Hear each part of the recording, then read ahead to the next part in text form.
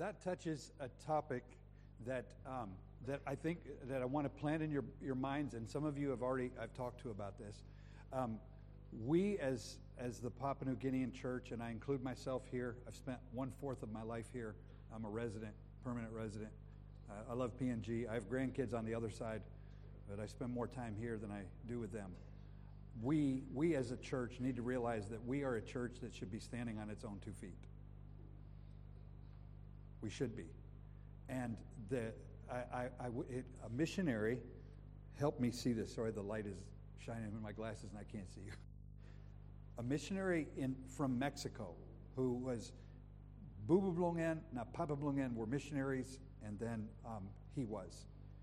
he said to me when I was in the States last, telling him this very thing about the maturity level, and I had seen it in India, where the Indian churches were writing their own books. For example, the Indian church, Baptists in India, have written doctrinal books. I actually have one in my library and have used it in teaching a course. Church written by an Indian Baptist pastor, educated, but he wrote it. It's very doctrinal. It's very true. No doctrines in there are different than any doctrines I've read written by Americans or British or Australians or anybody from any other country. But you know what is included in those in his writing? India. Their context, the way they think. So the doctrines are the same, but there are some applications in the book that just come screaming through that might not make sense to an American or to a Papua New Guinean, but to an Indian, they're like, it's there. Same doctrine, but in the application. And I mentioned that to this missionary, and he said, brother, he said, my dad, our family has been trying to tell the Mexican church that for decades. Guys, you're smart enough. Write your own books. How much better when you see the name of a person from your nation on the book, and it is a well-written book, it doesn't have to be a long one, but it's well written, and you read it and you get help and you share it with your friends and you say, hey, this is the man in Husait. You say, hey, Man Garoka, or Man Central, or Rigo, or 1M. And you're like, what? Yeah, we can do that. Now, I'm going to be honest. Not can do that. I can't. I'm horrible at writing. I hate to write. I'm sitting on top of a really long paper I have to write to finish something. I don't want to do it. I don't like to write. It's not my gift. I can talk, because mouse will me, I just runs. But my too fast, and I can't type that. I can't type as fast enough to get it on there. But we can write, and where we begin, this is where Brother Eric comes in. Where we begin to learn to write is writing short articles. He's asking you to write. He's not asking you to write a 50-page thesis on something. No. Write the article. Start with your sermon, the thing that you're spending your time in. I will say this for him: if you write it and he doesn't publish it, it may just mean it wasn't helpful, or maybe spellings blew bugger up or 1M. Don't be ashamed. But write. Just write, because I'm excited when we do this. When Brother Eric does this, I should say, when he does this in email format, in PDF format, it can be 100 pages long, and it costs no more than it does if it's 2 pages long. You can keep adding to it. Now, when you try to print it, price by go on top. But we're not using that. We're using WhatsApp. I get mine on WhatsApp and Facebook Messenger. And so Brother Eric puts it all together, puts it in PDF form, and then sends it out. And I don't know, do you know how many people receive it directly? No idea. Raise your hand if you have seen it before today. Please, I want Brother Eric to see this, because it's going out blind. Before today, Brother Eric, in this crowd, this is how many people have seen it. So, brother, you don't know how far it's going. I have read very helpful things in there. And I know one of the authors that he's talking about, it's an American author, writes, is a very good writer. And ladies, I'll tell you, it's a lady. She's not a preacher, but she has a very good insight to the scriptures and to human nature. And we actually use one of her books as a textbook in our relationships class. And so very good. When she writes, I read it. I'm like, I just want to see what insight she has. But that said, most of it is preachers and whatever, and I'm glad to hear that others are contributing. So contribute. Find out how you can get on that WhatsApp. Will you send it through the PNG Independent Baptist? You send it through BBI Palm. Find out from Brother Eric how he sends it, And you'll have to get a little data on your phone, and then, but once you open it, it's there in your phone, and you can have it. Which leads me to another thing. We need preachers to begin to write. Our young guys, you young guys, I hope your generation sees a different level in how we are in Papua New Guinea. The missionaries that we stand on their shoulders, all the men that came before us, Brother Kendi, you sat at their feet. Those brothers before taught us how to evangelize, taught us how to, let's get in there, let's get the work done, let's get a church going, let's get people together, let's be faithful. And all of that was very good. But now we're at a point with what do we do now? 1950s and 1960s were the last great American evangelistic surge. In the 1950s and 1960s, Americans were open to you going to their house, sit on the veranda, story one time, drink tea, drink coffee, share the gospel, people getting saved. I'm coming along in the 70s and 80s. In the 70s and 80s, you could get the response, but it was slowing down. When I became pastor, year 2000, it went, "Urgh." Americans won't even let you in their house. You come close to the house, it's not that they think you're Jehovah's Witness, they just don't want you in their house. It's a fortress. Nobody sits on the veranda unless you go to the lower income areas. And those people don't have air con, or they don't have so much heat, they sit out on the veranda. Those people will still let you talk to them. But you go to the average American home, you cannot even get in the home. The only way you're ever going to evangelize those people is at work or become their friend or find some way to get in. And I watched that change for us. What happened is everybody says, I'm saved. They've heard it. They think they've heard it. We know they haven't, but they think they've heard it. America had to re-strategize. Okay, how do we reach people? In PNG, we can still hit them in the markets. We can still go house to house. But what if that begins to change? Are we ready? Are we ready for that? Do you want your children to be more educated than you are? Do you want that? With more education, Solomon wrote in Ecclesiastes, with much education is going to come a change in their mindset. That means they're going to expect more. And if you're preaching at a grade 5 level, and God bless you if that's as far as you can go, but you can only go so long with grade 12s. And the grade 12s will love you and they will respect you, but they're going to need somebody who can up that. Now, you grade 5 guy, you don't need to up your grade level and get a new certificate. You just up your grade in preaching. You just study, you learn, you take it higher, because your holiness and your godliness in your life is going to impact a lot, but so is your study of the Word. And you're going to help yourself. We've been talking about reading the Word. I appreciate what Brother Eric is doing with the IFB Tribune, because in that are articles written by our own pastors, written by our own missionaries, some of them written by people who've done things or giving histories of people that done it. And you read that, always encourages my heart. And I know it would encourage yours. And so let me encourage you to read this. Sign up with Brother Eric on one of the WhatsApp groups and buy the data and get it downloaded. It's for your help. Preacher Imran from Morguina was just telling me something, and I think I want to see this publicly right now. How many of you know of fellowships or let's just say fellowships that are already started that need preachers? Would you raise your hand? I just want everybody to see how many places there are. You know a place that does not have a pastor or a preacher. Would you raise your hand? Up in hand. You said it. Put it up. I want everybody to look around and see how many places there are where there's already a fellowship and there's no preacher. Just this few. I thought there would be a lot more. So every place you know, they've got preachers. Well, praise the Lord for that. Because there are a lot of places that I know that don't have that. And it's up to us to continue to train, which is why BBI Palm is here, is to train men, to have them ready in the replacement phase for the pastors who are here. But brother, if we're going to grow the church by evangelism, by planting churches, there have to be men who know how to do it. And to know how to do it, they're going to have to grow up underneath a pastor who knows how to do it and shows them how to do it. We don't just, this guy says, oh, God called me to do this, and then we just put him in the rubber gun and shoot him over there.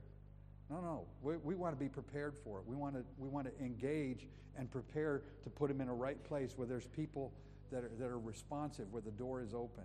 And all that stuff takes, think ahead. But those opportunities are, and it's not just opportunities for us to get our name on, we started 4 more churches in the last 5 years. No.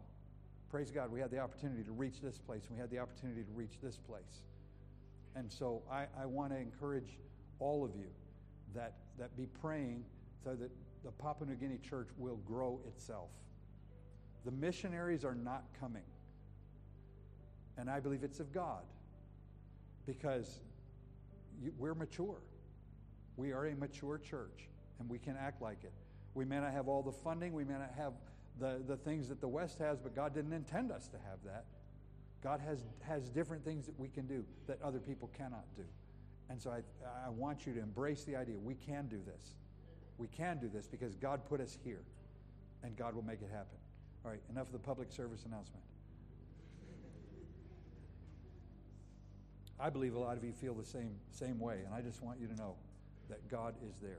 All right, we were talking about this, and you all came in, you paid the 100 kina gate fee, and so you learned a brand new word, hermeneutics, the principles of what we study and the methods of what we study. So we're just talking about the principles.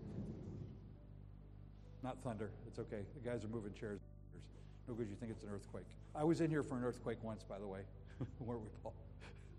Those TVs on both sides were going. And Pastor Matt's just up here preaching. He doesn't feel it because he's moving. And everybody in the chairs is like, I don't know, when did we call up the ship yet? Anyway, interpretation is not application. What is the application? If you're preaching a message, what do we mean when we talk about the application? What's the root word of application? How we apply it. How do you apply it? How do you apply the sermon to your life?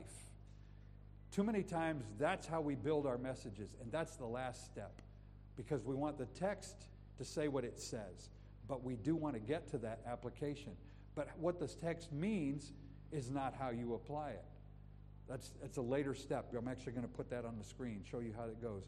Interpretation, understanding the text, is not how you would apply it. Go back to the prodigal son. The Good Samaritan.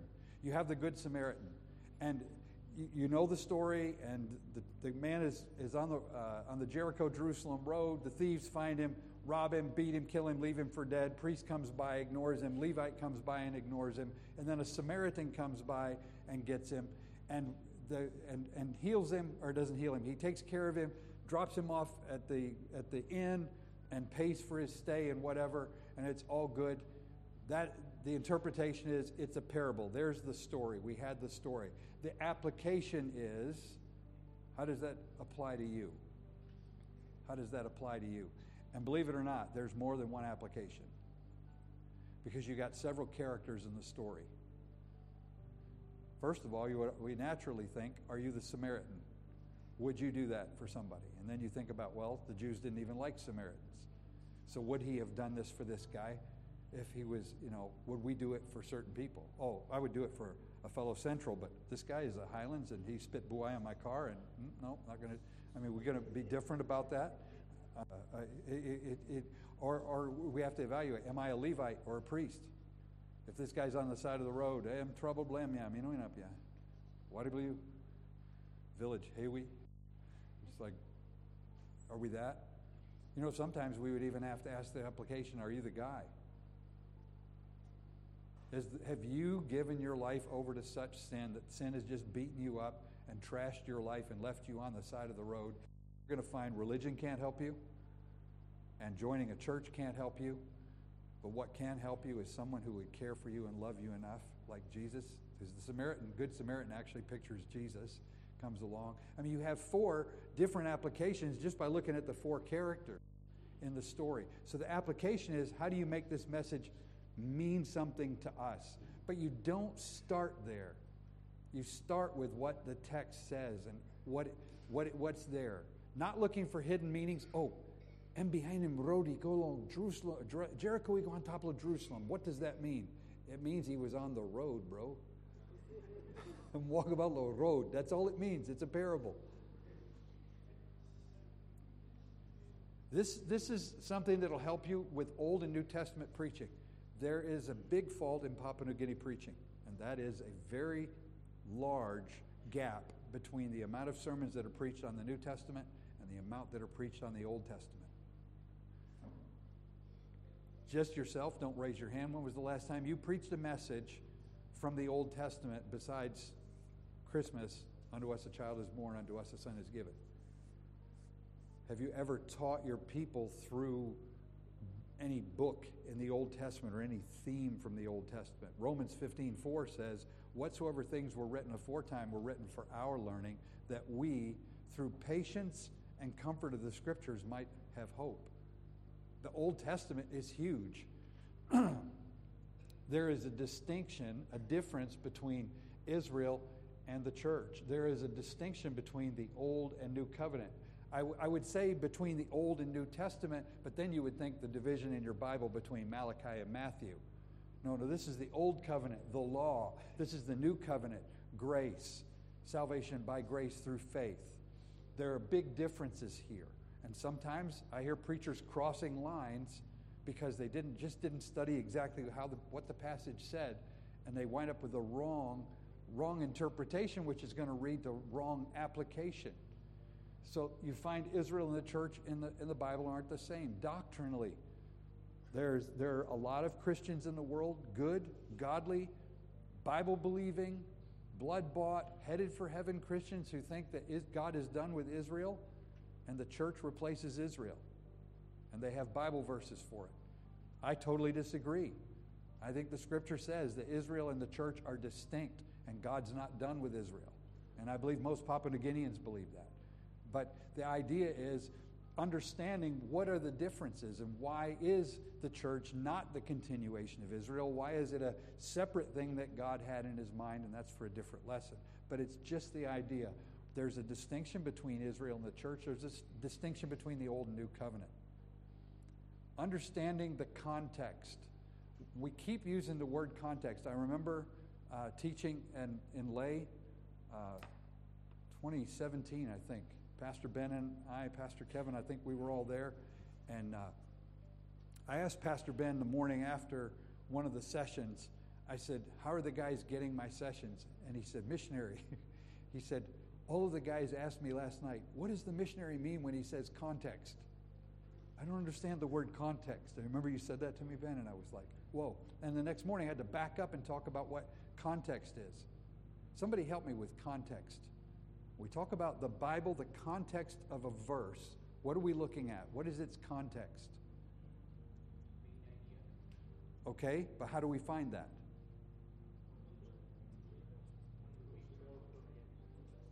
The verses around it, which we said earlier. It can be the verse before. Find the sentence. Find the paragraph. Remember, in your study, get rid of the verse numbers in your mind. You have to just kind of set those aside. They're markers to help you identify where it is. They are, but the purpose, the sentence flows without numbers in between. And so read it that way and grasp that and pull that because it's the full context. Let me give you some verses out of context to tell you the will of God for your life. Judas went out and hanged himself. Go and do thou likewise. And that thou doest, do quickly. I just gave you 3 Bible verses. Wait a minute, maybe if I go, Judas went out and hanged himself. Amen. I mean, if we shout and we say verses out of context, that makes them right. It doesn't. It doesn't. So we want to say the verses in their context. You don't want to pull them out of their context. Be careful when we do that. So keep the verses in their context. Pray, read. And can I suggest this? This is something that I struggle with, reading out loud by myself. I don't pray out loud very often. It's not that I'm ashamed that people hear me. I just don't like the sound of my voice when I'm alone. I feel like I'm long. You find me in my office. I found this to be true when I lived in Coridanga because we just had the copper roof, no ceiling, just copper roof. Time below rain, I would pray out loud. I would do it. When I was alone, I found out that I did because I had to think, Paul, while I was doing it. But then I realized I knew somebody could hear me, I wouldn't do that. But it's raining, and I can't think. And so I'm praying, God, thank you so much for this morning. And I'm praying really loud, and the rain just beating on the house. And I realized if I just could get over my fear of hearing my own voice and read the scriptures out loud, it's helpful. Some of us learn better by hearing than we do by seeing. Some of us can look at the verse and read it in our mind, and you hear it well. But when you read it out loud to yourself, it's coming in your eye and it's coming in your ear at the same time. And maybe to read the text, when I say read the text over and over, read it out loud. Pray about it, read it, and then get the fish. Look at it, observe it. This is to understand just the context. You're not trying to do the sermon yet. I just want to know what this passage says. And then you ask some questions. And here are some basic questions to ask. Who wrote this? Now, some of them are easy. If you find something in the book of Matthew, are you ready? This is a difficult question. BBI Palm, we're known for the really hard tests. If you find something in the book of Matthew, who wrote it? Thank you, Matthew. Some of you are like, James? No, Matthew. And if you find it in Mark, who wrote it? Okay, there you go. You got the idea. Who wrote it? But there's another thing you would have to ask about that is who said it? Because does that make a difference? Yes. Does Satan ever speak in the Bible? Absolutely. You need to discern when Satan is speaking and when somebody else is speaking. Because some people say the Bible has no lies in it. Did you know the Bible is full of lies? It's God quoting people lying. So be careful when you say, there's no lies in the Bible. And then some smart aleck is going to tell you, yes, there are. And he'll name 3 or 4, and you're like, oh, well, that's not what I mean. Huh? God records lies so you can figure out the truth from darkness. Here's some of the people that wrote. Paul wrote. Paul did not write like John. John didn't write like Luke. Moses didn't write like Ezra. And believe me, none of those guys could write like Isaiah. Each of them, in their context, in their time. Who wrote, let me ask you of these 3 guys right here at the top, Paul, John, and Luke, who wrote the most of the New Testament? Okay, if we count the number of books, 13 or 14, it's Paul. But that's when you count books. But Paul was a deep, short writer, with the exception of Romans and Hebrews. He was a short book writer, right? I just finished translating 1 Thessalonians, and it's 1% of the New Testament. 5 chapters, but it's only 1%. It's just really short. But the actual answer is Luke. How many books did Luke write? 2. But here's how you can prove it. Just look at the page numbers in there. Start in Luke chapter 1, take the page number, go to the last chapter of Luke, see what that page number is, count that up. What's the other book that he wrote?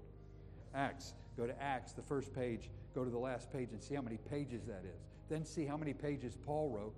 And then you'll be surprised how much John wrote. John wrote a lot.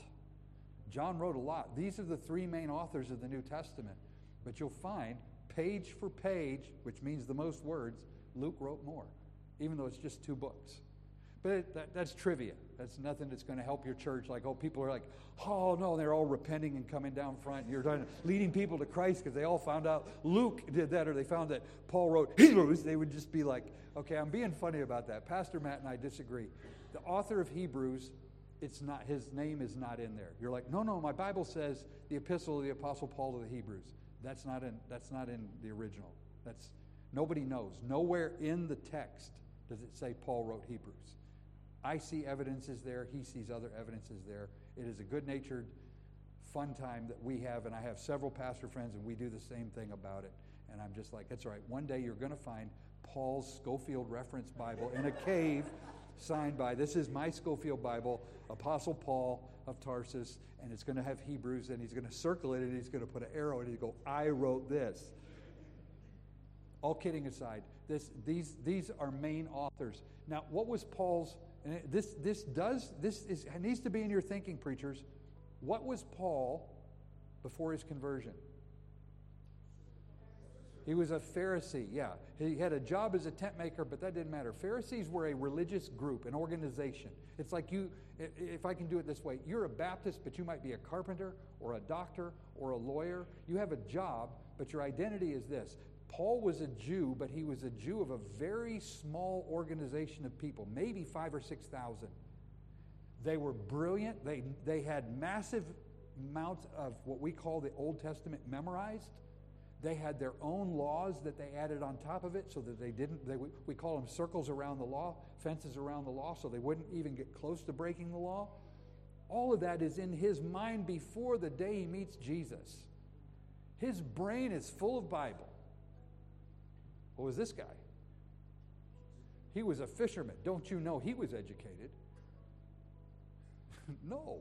He and his brother, they're at least second generation fishermen with their dad Zebedee and their partners Andrew and Peter. Now, I'm not saying John is stupid or long. It's just the idea is this guy grew up with massive amounts of scripture in his brain. This guy grew up as a fisherman. But who's the one that Jesus loved? That key, him being the one that Jesus loved, makes a whole lot of difference in every book he wrote, including Revelation. Now, what about this guy? The Apostle Luke. No, he's not one of the 12. He's a historian. Professionally, what was he? Paul mentions it, I think, in Colossians. What was he professionally? He was a physician, right. He's a doctor. Now get this, first century doctor, I doubt you want him working on you. You might want Luke because he was a godly man, but this is not you going to your doctor at your clinic. He's not even a doctor boy in the most remote village. This guy is very rudimentary with that. But he was said by some secular people to be one of the greatest historians who ever lived. By far, his history accounts surpass everyone who ever wrote any history in the world, because they've been translated into how many different languages. How many people in the world are familiar with Luke and his history? And every bit of his histories in the book of Acts, when it comes to the seafaring journeys, have been checked out, and they're perfect.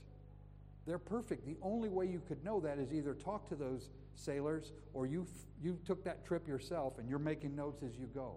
And it's Luke that gives us the angel visiting Zechariah and Elizabeth and Mary.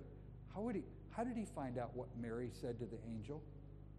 You said God gave it to him. I think God's a lot more slick than you think. How did Luke find out what Mary said? Go ask her. He asked her. He went and met with those people, and you read the Gospel of Luke. Luke is the one that writes about the two men walking to Emmaus, and Jesus meets them. How did he get that? How did he find out what happened? He asked them. This guy is a historian. His writings are different than either of those. He hardly ever writes any narrative. He is a genius. He's writing theology. He's writing doctrine.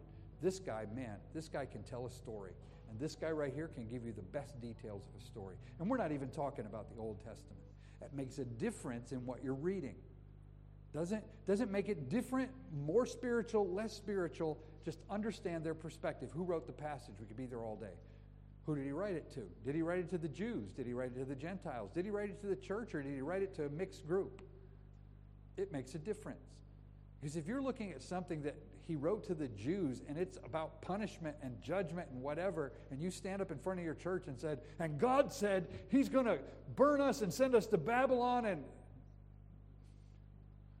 no, he didn't say he's going to do that at all. You jumped to an application and pulled verses that weren't yours, and it makes a difference.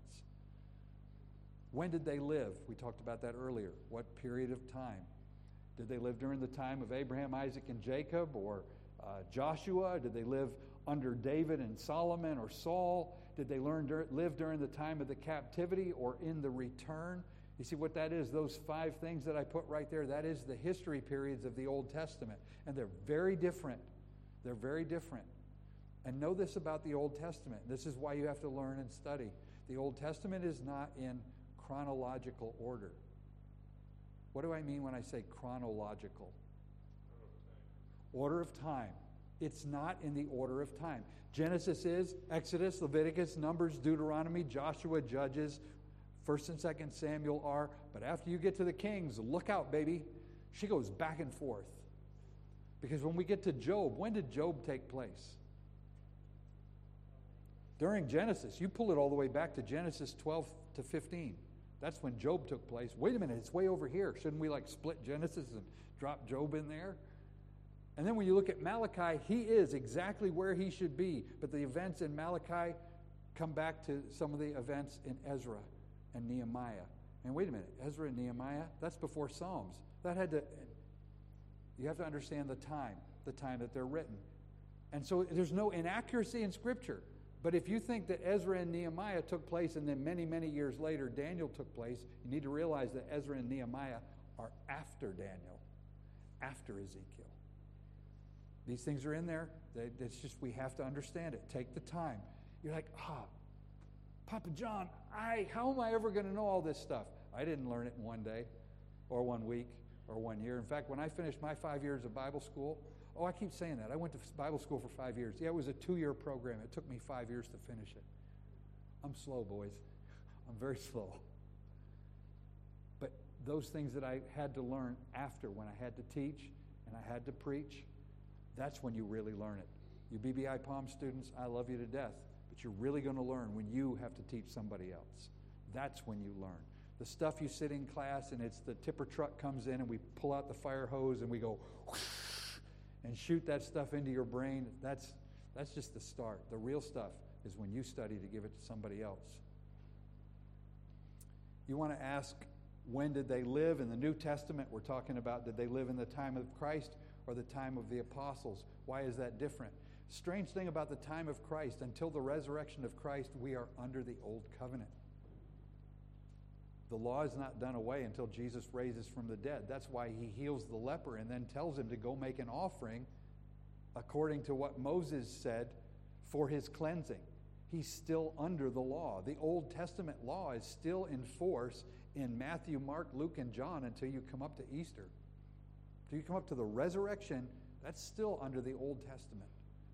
Time of the apostles, it's going to stretch from the very beginning in Acts 1 and 2, when the church is born, all the way to the last apostle being John, Revelation being written close to 90, maybe 95 AD. It makes a difference. And then you ask what's happening at that time. Were they in exile in Babylon and Persia? Were they a powerful kingdom? Was there a time of revival? Was it a time like in the book of Judges where they were in gross idolatry and immorality? Those are questions you should ask. You would ask, what were the people doing and how were they living? Was there civil war? Israel was very good at that, by the way. Israel was great at fighting themselves. Civil war, were they in captivity to another nation like the Romans or the Egyptians? Was it a time of prosperity? Was it a time that they, as Deuteronomy says, they were the head? Or was it a time that they were the tail, oppressed by their enemies? When you read each passage, you just need to have that framework. This would be why it's good for you to invest in study materials, because some of that stuff helps you. Ask questions. Are there references in the passage you're reading to another Bible book? And I'm not going to do that, but if you were to look up these references in Hebrews, and literally hundreds and maybe 1,000 more in the New Testament, they're referring to things in the Old Testament. And you need to go back and see what it was saying in the Old Testament. All of those have in common one thing. Psalm 110, verse 4. Thou art a priest forever after the order of Melchizedek.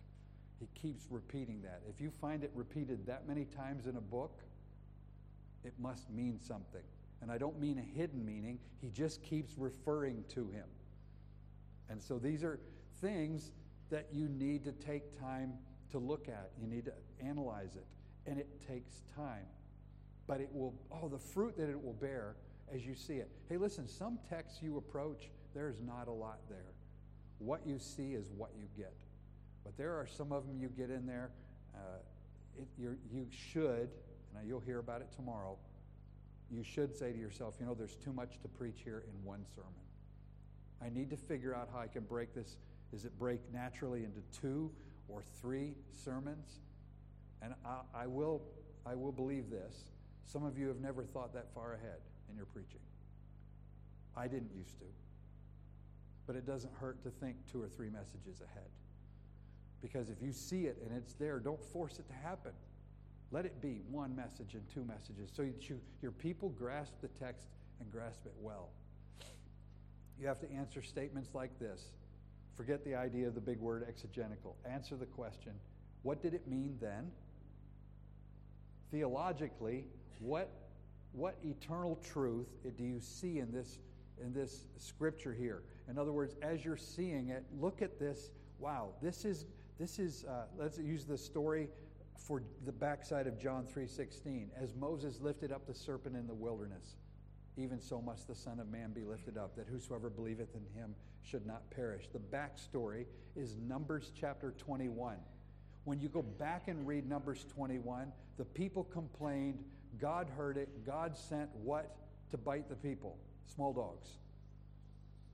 Snakes, not small dogs. He sent snakes to bite them. Right, he didn't say make a small dog and put it on a pole. So God tells Moses, the people come to Moses and they repent. We're sorry we did that. Please pray to the Lord for us that he'll deliver us from the snakes. And what does the Lord do? He tells Moses, you make a serpent out of brass, put it on a pole, and tell anyone if they'll come and kiss it and rub it, sig blow by penis. Oh, he didn't. He said what? Look and live. Now, I hope you already would understand what the application is there.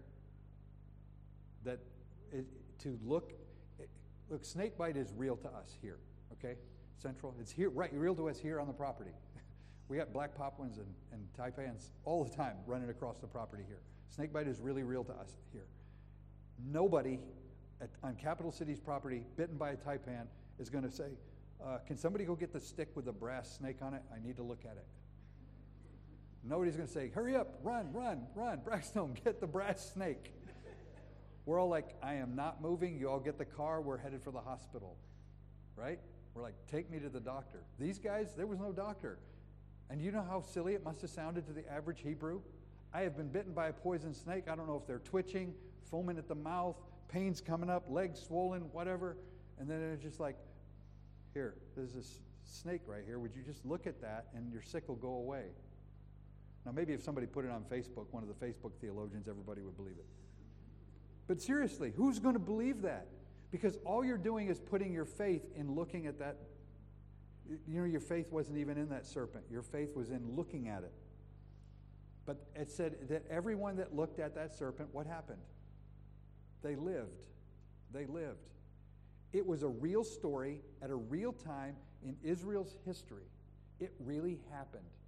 Then we come to the application painted clearly by John and Jesus. I should say Jesus, and John records it, that is a picture of our salvation, is to look unto the Son and trust him and believe him, and whosoever believeth in him shall not what? Perish. Those people looked and they did not die from the snake bite. It didn't keep them from getting snake bite. It kept them from not dying because they were already bitten by the snake bite. And so just thinking about what timeless truth is taught in that Old Testament story, salvation by faith. By faith. Their belief. They looked. And you're like, hey, I see that there. You don't do that first, you see this last. We're trying to pull out the things. What do we have in the text? Forget the big word homiletical. What did it mean to the Hebrews? If I look at that snake, I will live. Timeless truth. Salvation is by faith. And then the homiletical statement, how does it apply to us today? Have you put your faith in Jesus Christ? Because it isn't that you have to go kiss a cross. It isn't that you have to go touch a cross or a crucifix. It isn't that you need to wear a crucifix. It's that you, in your heart and in your mind, you are looking to Jesus alone for your salvation, that you believe in him. That's you applying it to today. The truth is, if you look, you live. Here is, have you done that? Now, this is the structure after you have read everything, after you've looked for everything. Now, you know what's going to happen? I'll just be honest. If you've done this well on some texts, it's going to be like you just get a pair of scissors and you like cut out a whole lot of stuff that you just did because the meat of it is right here. And you're thinking, man, I did all that work. But you know what? All that stuff is in your mind when this is coming out. We have a newly married couple here, Braxton and Brianna. And they're at the beginning of their journey. And Mom and I have been married 45 years. There are words, one word I can say to my wife, and it says volumes. Sometimes bad, but usually good. They don't have that yet because they don't have those years and years and years of experiences and things that happen. But they don't love each other any less than I love Mom. But the years and years of extra work you put into studying the scriptures, it's all going to be in you. It's going to be there. And it's going to come out in other things that you're doing. Some of the study you do for sermons, you're going to wind up using in counseling. Some of the things that you learn as you study the scriptures are going to be things that you actually learn to apply to your children in the home. All of your study is not wasted. This is investing your mind time, your heart time in the scripture, preparing to feed your people. But God is going to bless and multiply that like Jesus fed the 5,000. And He's going to feed your own soul and prepare you in ways that you have no idea. And each week that you faithfully do this, it's just going to be more and more and more. And then comes that week that every pastor in here knows comes. That you've got house cry after house cry that you have to go to, middle of the night call, things happening, a family falling apart, you're standing in the gap here and there, and it's already 2 o'clock in the morning on Sunday, and you finally come home, and you're like, God, I'm tired, and I have not had time this week, and you know I have been busy ever since I walked out of the pulpit last time I preached, Sunday, to now. God, you've got to give me something. You know what? If there's nothing already in here, He's not going to give it to you. He will give you grace. But all that study that you keep doing is here. And by His Spirit, He's going to go back in here and some of the things that you've buried in your soul as you went through. Some of those places where you cut it out and said, man, I studied all that stuff, but I see this is all that I need to preach right now. God may just pull some of that stuff back. You'll never even know where it came from. You're like, God, I need to know what text. I feel confident. This week I was reading these verses, or last week I was reading, and I just wrote down what these verses meant to me. God, those verses mean a lot to me. I don't know. Will they mean a lot to my people? I want to do my best with just these verses here. Why? Because the difficult times always come. And you're always preparing your heart. Always preparing your heart. And so this week's message that you're preparing, you may be doing study that God's going to use for 3 weeks from now or 3 years from now. But all of it will pay off. All of it will be profitable. Let me just skip that. I want to get to this right here. And where am I doing? Oh, I'm perfect. Is what I'm going to do is lengthen this session just a little bit, and then we're going to take a good break, and then we're going to come back for a panel session. But I won't explain that for right now. This right here, those of you pastors that got the little brown book on expository preaching, this is the author that David Helm wrote. I'm going to put up on the screen next an explanation for this. So you'll see this, and then you'll see it with an explanation on it. The thing I want you to take note of before I get started is this right here. What does it say in the middle? Don't shortcut. This is what we tend to do in our sermon preparation. We look at the text, we find an application. The problem is if we don't take this road to get there, we may find an application that has nothing to do with the text, or it would be like, I don't know. We have Maseratis somewhere in the city. I don't know where they are. Because everybody knows about the Maseratis. You know they're like a really fast car, right? So it's like owning a Maserati and living on this road. You're like, what does that mean? A Maserati is about that far off the ground. The first pothole it hits, it will go and stop. It's a really fast car. It's not better for you have a Land Cruiser or a Patrol out here than a Maserati. But when you go from here to here, it's like you're trying to drive a Maserati on a pothole road. You've got a really good and a really fast car, but what you're doing is it is not what it's intended for, and you're going to only get this much out of it. Whereas you go this way, you're going to see so much more, and it's going to be more helpful. So as I walk through this, let me just give you that this is you opening your Bible, and you're reading the text and reading the text and reading the text. What am I seeing? Then, the interpretation of the text. Okay, I've read it. I think this means this to those people as it was written at that time. And this time you might even call in if you have other resources. Let's see, I have this book that I picked up here on Jonah. You're reading Jonah. All right, what did James Knox say about Jonah? And so you're like, don't go to James Knox first. Go to the Holy Spirit. Read the text. Can I tell you what will help you so much and make you realize that the same Holy Spirit's working in you? If you study first and you see your own observations and make your own interpretations, and then you open the book by the famous preacher and you see he saw it, you know something? The same Holy Spirit that showed him showed you. And when you look at it, he said it, don't say, oh, it must be simple because I found it. No, you saw it because the Holy Spirit showed you. And that's to let you know the Holy Spirit is working in you. You don't need famous preachers. But they are help. But don't go to the help first. Observe it. Look at it. What does it say? How am I seeing this? What did it mean to those people? And how do I see maybe that could mean to us? Then I come over here to the Revelation. This, not the book of Revelation, but as I look at the text, what will this mean for us in today? Not the application, but what could this mean for us? Like I was talking about the serpent in the wilderness. How could that apply to us? That was, 1,500 plus 2,000, 3,500 years ago. How would that apply? How would that fit for us? And then I come down to the application. How does it apply to this church at this location right here? Don't shortcut. Go through these. Now here's what these would look like. The observation. What does the text say? That's reading it. Everything that was in here is now in the yellow boxes. Observation. What does the text say? Read it and read it and read it and read it. Do not put point 1, 2, 3, 4 on it. Just read it and read it and read it and see.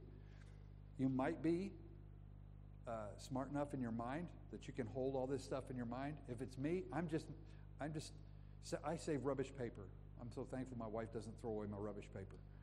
Every piece of paper I have, I always save it. I stick it in there. I have this whole stack of rubbish paper because it's blank on one side. And I write notes on it. When I finish, Braxton's probably seen it. There's a trash bin under my desk, and it's full of rubbish paper that's written on both sides because I just don't waste it. Because I'm just going to scratch notes down. I saw that. I see that. I see that. And in all the things I see, this is what it says. But from my observation, then I want to go to the interpretation. What did it mean when it was written? What did it mean? How did it apply to those people? And for those people, well, again, to the serpent, it meant life if they would just do what they were told. I don't know. I got to say this. Do you think that some people wanted to touch that serpent? I do. It's human nature. You think the Catholic Church was invented yesterday? The idea of touching idols and having idols is as old as humanity. Why did our ancestors in Papua New Guinea carve totems and say these are spirits or these are ancestors, and a place that's never seen here and you've never seen there in South and Central America, Indian tribes there carve totems with spirits and with ancestors, go across the Atlantic Ocean, go land in Egypt. The Egyptians carved in stone totems of their ancestors and of the spirits. Because, brothers and sisters, human nature is the same everywhere in the world. The evil spirits that influence things here influence everywhere in the world. We are not as isolated as we think. Yeah, well, we have our context and we have their... Yes, we do. But we have the same God over all, and we have the same devil against all. And so when you're taking a look at what did it mean when it was written, those people, I think there were people just like today would like to touch the snake. Lukim taso, me like hold him. And we got strong, me like hold him. Me lukim taso, hold him. Supposed to be hold him strong more by calm.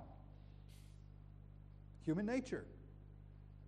For those of you that know the story of that serpent continues all the way up to Hezekiah. It's Hezekiah, right? And Hezekiah, You know what he did with that serpent? Who knows what Hezekiah did with that serpent? Hezekiah, by the way, is, let's see, Moses, 1500 BC, Hezekiah, 700 BC. The serpent is 700 years old. Paul, it's worth a lot of money. It's been around a long time. Very important in Israeli history. You know what Hezekiah did to it? He smashed it. He broke it. Because the Hebrews, 700 years later, were worshiping it. And he gave it a name. And we have the name and the interpretation of the word in our English Bible. He called it Nehushtan. And Nehushtan, he says, which means a piece of brass. Now, can you imagine holding something? This is the crown jewels. Well, if we could get the crown jewels, right? Charles is going to put that on. We get the crown jewels, and I have the authority. I don't, but if I had the authority to go snatch it away and say, you British people, you guys just worship the monarchy. You plus underneath the king, I'm up him too much. This thing is just a broken piece of gold and jewels, and I smash it on the ground and stomp on it. Well, first of all, then I'd be in the calaboose the rest of my life. But if I did that, you're like, oh, you can't do that. Those are the crown jewels. That's England's crown. That's what Hezekiah, the king, the great good king, Hezekiah said, break that serpent because you people are worshiping something that was never intended to be worshiped. It had a purpose then. Human nature is what it is. And understand that people are people. So people probably wanted to hold it instead of look at it. But God didn't say hold it. He said look at it. And when you think that through in your mind, what did it mean then? You can preach that. God didn't say touch it. God said look at it. Which when you get to your application, you can tell your people, God's just telling you to have faith and believe in Jesus Christ. You don't need this church. You don't need baptism. You don't need communion, things you can hold. You need the eye of faith. You get where I went with that? The idea is what you're seeing here is going to come out down there. Now we come back to this. So from what did it mean then, and how did they view it, and what did they do, and what maybe they had done? You come over here. What doctrinal truth is there? Is there salvation there? Do you see pictures of Christ there? Do you see pictures of the return of Jesus? Do you see pictures of sin? You take the story of Achan in the Old Testament.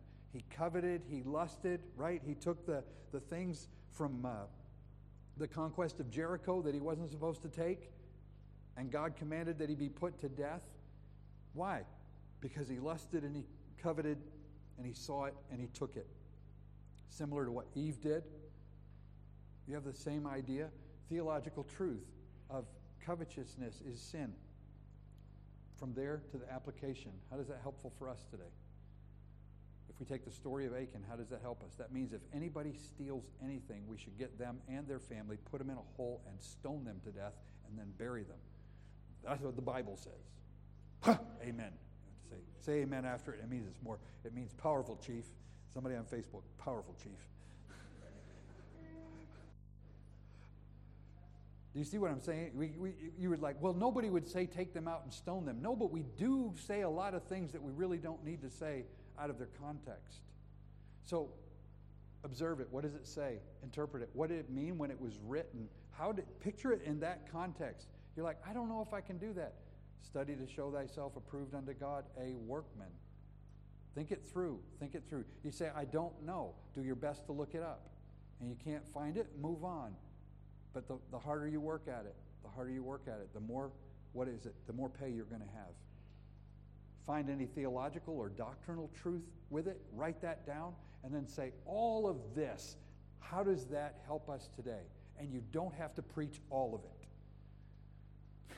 You don't have to go 5 hours into it and preach all of it. You're just like, how is this whole thing helpful today? And some of it you leave off. And who knows, you might use that later. Is everybody up with it? Catch up with what I'm saying?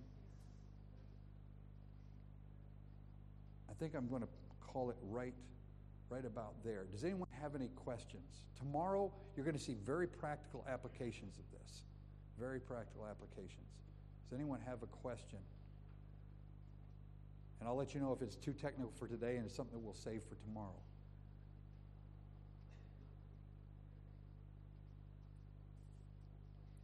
If this will help, I think I have it.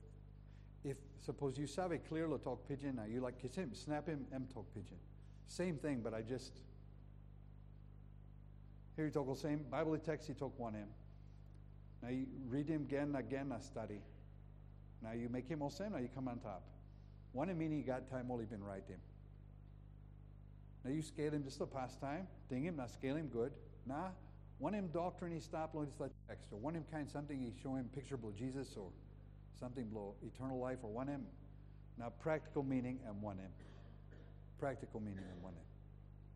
How about you me applying this to something long you mean out today? No can, and I made that up in pidgin. Shortcut.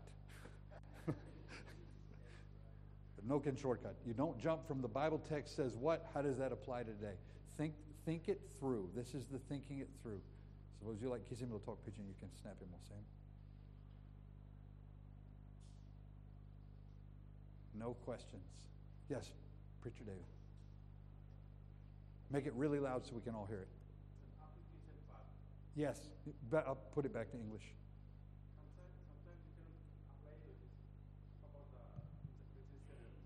Start again. Pastor's got a microphone for you and you can say it. Go ahead. That application part there. Yes. Yeah, after you observe your message and then you interpret and do the revelation, and sometimes Right. you cannot apply, or you also apply it. I don't think you'll get any further than here. Do you understand his question? He goes, what if you get this far and you find out, this really doesn't help our church? I don't think you'll get any further than here before you decide that. Would you agree, Pastor Matt? You won't get any further than step one. You get here and there's nothing. I think you'll see this begin from here.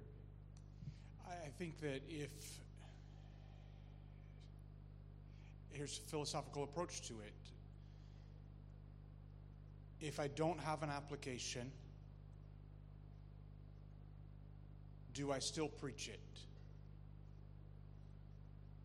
And the answer has to be yes, because I'm commanded to preach the whole counsel of God. So the application may come across as, this is simply learning for you to know more about the Lord. It's not, you need to get on your knees and repent for, but the application may come across as learning, knowing Him more. But I'm afraid that if we just say, okay, there's not a application that comes out of this, then I give it up. You never give up the passage. So what I was going to say on top of that was what he just said. If you come to here and there's nothing there, what you've had is it's all truth. First, it's all Scripture, and all Scripture is given by inspiration of God. It's a teaching text rather than a preaching text. In other words, it's something we need to learn, but don't try to force it to say something it doesn't say. But it's a good point. Yeah, if you get here, don't force it. Don't shoehorn it and bend it. Now, you may read him this Toblagodi coming up all same, and all right now, so, all right, you need to believe in, by the way, can I say this? When you preach, when you're trying to bring the gospel into the message, do not force the gospel into the message. You've come this far, you've done all this, and you're teaching it. Well, the serpent the brass serpent is going to lend itself to a natural thing of the gospel. I believe you should have the gospel in every one of your messages, but just don't make it an add-on. Like at the end of every message, I have to say these one or two things. No, somewhere in the middle of your message, you need to bring out the gospel. And I'm talking about the gospel of Jesus Christ, the death, burial, and resurrection for our sins to redeem us. Bring that out. If you put it on the end, it's almost like and it's not the same thing. But no, good point, preacher, very good point. Someone else. I know there's more questions. We're just afraid to ask. I saw a finger point. Oh, yes, Brother Jerry.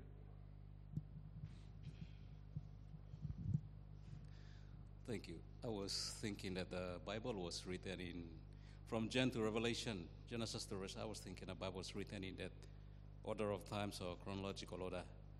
But my question is, well, how will you help me as a student of the Word or preacher to do my own personal research to know how the Bible is? The chronological order. Yeah. Very good. If you have a smartphone, You literally can Google it. You can go and do a Google search. What is the chronological order of the books of the Bible? Chronological order. And it'll give you the list. How did they go? And you just write that down and keep it in your Bible to help you to understand it, or where you have the table of contents and it's got Genesis through Revelation. To the side you can put this was the order.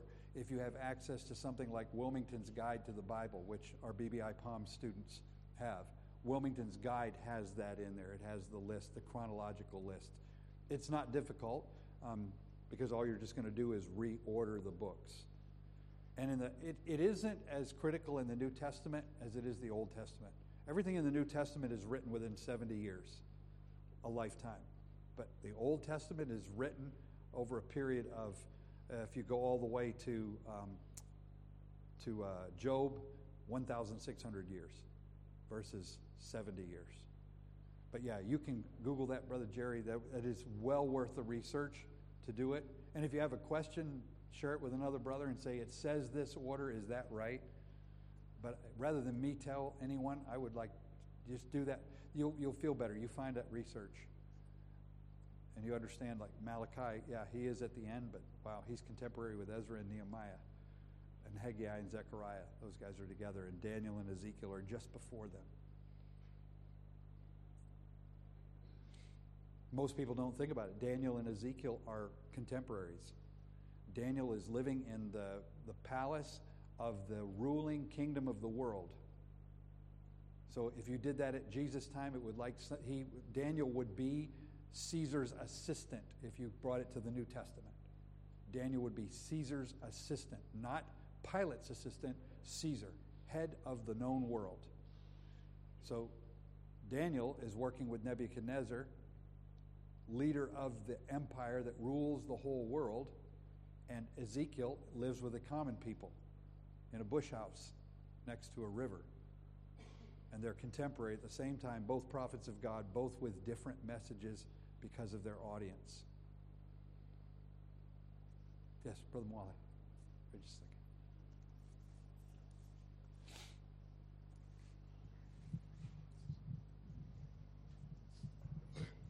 Thank you.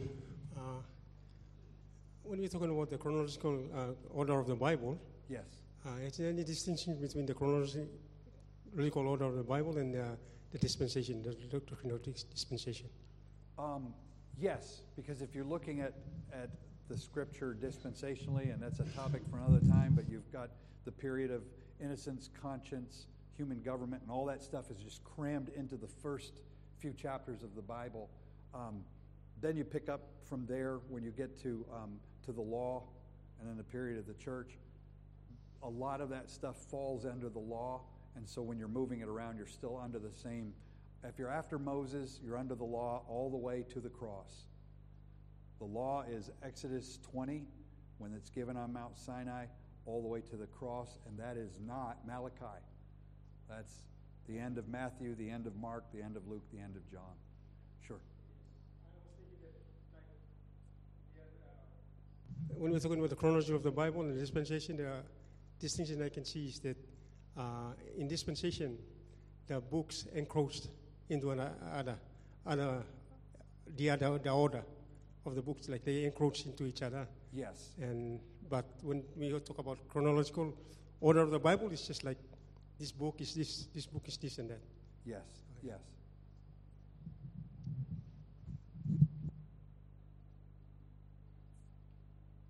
Question? Yes.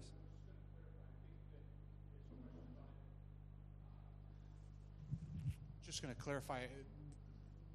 I think what I'm hearing Brother Wiley say is, Job, did it happen separate, completely separate from Genesis? And I think the answer to that is you can't predate Genesis, so it does encroach and overlap Within it. Yes. Right, it falls within it. So we wouldn't say Job would be the first book of the Bible chronologically. However, it falls within the chronological. I think that's what he was asking. Okay. Yeah. All right. Thank you.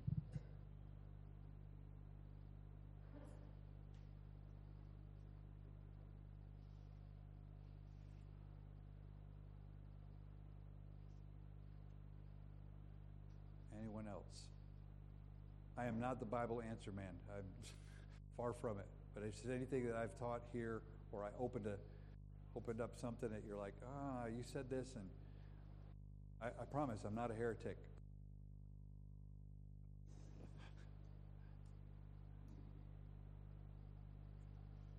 The BBI Palm students, they have to hear me all the time, on and on and on and on and on. And John Yates, who teaches faster than I do and more. Yeah. Okay, if there aren't any more questions, we will take a break. It is 10 minutes to 2. Let's come back in at 5 minutes after 2, and that'll give us some time to move things around up here and set up for the panel. I've asked several pastors to sit in the front here, in front of you. Those of you that were here at the conference last September, we use this as a time where I've got some questions, and I ask the pastors, and anyone can answer it or they cannot answer it. It doesn't mean anything if they do or if they don't. Some questions about ministry-related things. And today's topic, I want to talk about longevity in ministry, being in ministry a long time. Some of the things that regard that. And what happens is these are like conversation starters, and you've got several men with experience, long-term or specific experience, and sometimes you just find there's wisdom in that. And I believe that'll be helpful for all of us, myself included. So you guys go ahead and take a break. We'll come back in at 5 after 2 and begin this will be the last session of the day. When that's finished, then we can wrap it up.